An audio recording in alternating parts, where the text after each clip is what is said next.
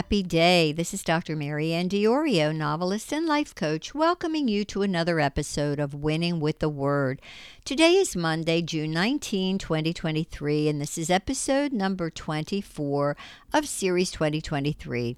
This episode is titled, Are You a Laodicean?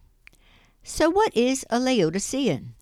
To understand what a Laodicean is, we need to go back to the book of Revelation, chapter 3, verses 14 through 22. Here, Jesus is speaking to the Apostle John. Let's take a look at that passage now. Write this letter to the angel of the church in Laodicea. This is the message from the one who is the Amen, the faithful and true witness, the beginning of God's new creation. I know all the things you do, that you are neither hot nor cold. I wish that you were one or the other, but since you are like lukewarm water, neither hot nor cold, I will spit you out of my mouth. You say, I am rich, I have everything I want, I don't need a thing. And you don't realize that you are wretched and miserable and poor and blind and naked. So I advise you to buy gold from me, gold that has been purified by fire. Then you will be rich.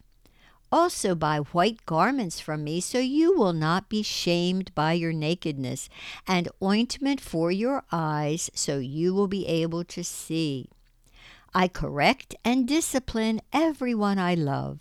So be diligent and turn from your indifference. Look, I stand at the door and knock. If you hear my voice and open the door, I will come in and we will share a meal together as friends.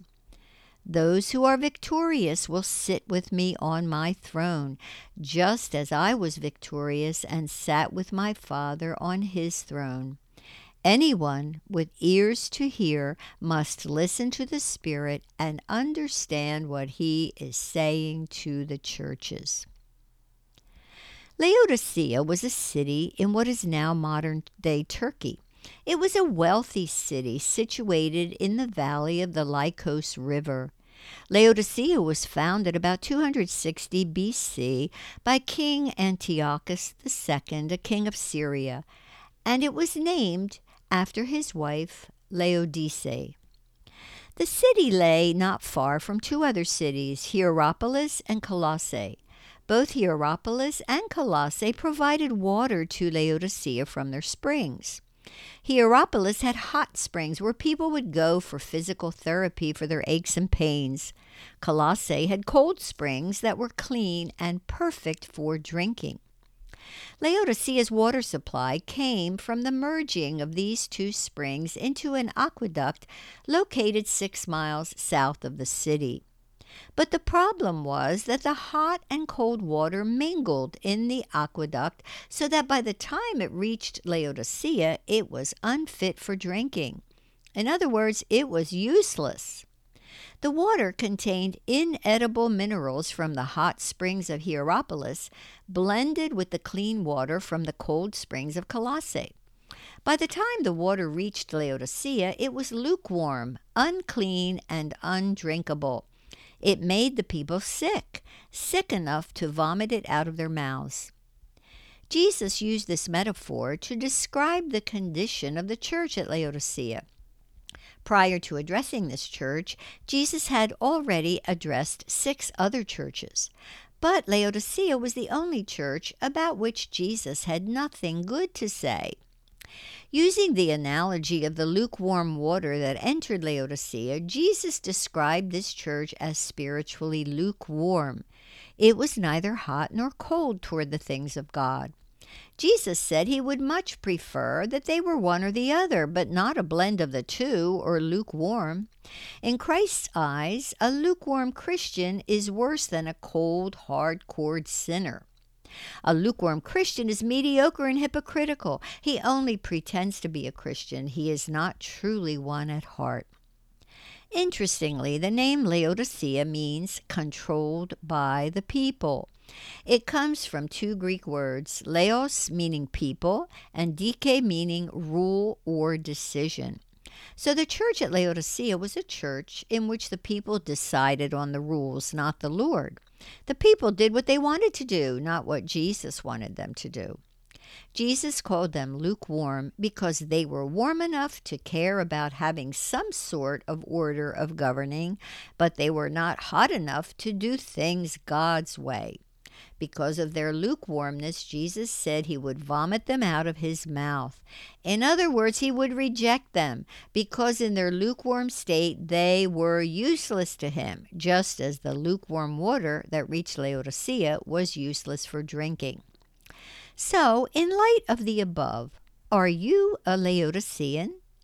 Do you want to do things your own way instead of God's way? Are you lukewarm about your relationship with Jesus Christ? Do you even have a relationship with Jesus Christ? If you do have a relationship with him, I urge you to repent of your lukewarmness and choose to sell out to Jesus. If you do not have a relationship with Jesus, I urge you to establish one right now. He is coming back any day to remove his true followers from the earth. Don't be left behind, or you will go through hell on earth during the Great Tribulation. Worse than that, you will spend eternity in the literal hell, where you will be forever separated from God and in unending torment. So please, I implore you, repeat this short prayer after me now in order to be saved. Lord Jesus, I acknowledge that I am a sinner. I repent of my sin and ask you to forgive me and to cleanse me of all unrighteousness. I acknowledge you as the one who alone can set me free. I invite you into my life now to be my Savior and my Lord. Thank you for saving me. Thank you for setting me free. Amen. If you have acknowledged that you are a sinner, if you have repented of sinning against the Most High God, and if you have received Jesus as your Savior and Lord, you are now a born-again child of God. Welcome to the family. Write to me at info@mariannediorio.com and request my free e-booklet titled After You're Born Again. It will help you get started in your exciting life journey with Jesus. My featured book for this month is The Captain and Mrs. Vi, my latest novel. It's the story of a 19th century middle-aged widow who discovers that her late husband has left her destitute. You can purchase the book at the links below. Also, I invite you to visit my website bookstore at mariannediorio.com/book-table for a wonderful selection of books, both fiction and nonfiction, to encourage you in your walk with the Lord. You can also keep updated on new releases in my writing ministry by subscribing to my monthly author newsletter at the link below. Until next time, remember that God loves you just as you are and just where you are, and that He will help you to keep on winning with the Word.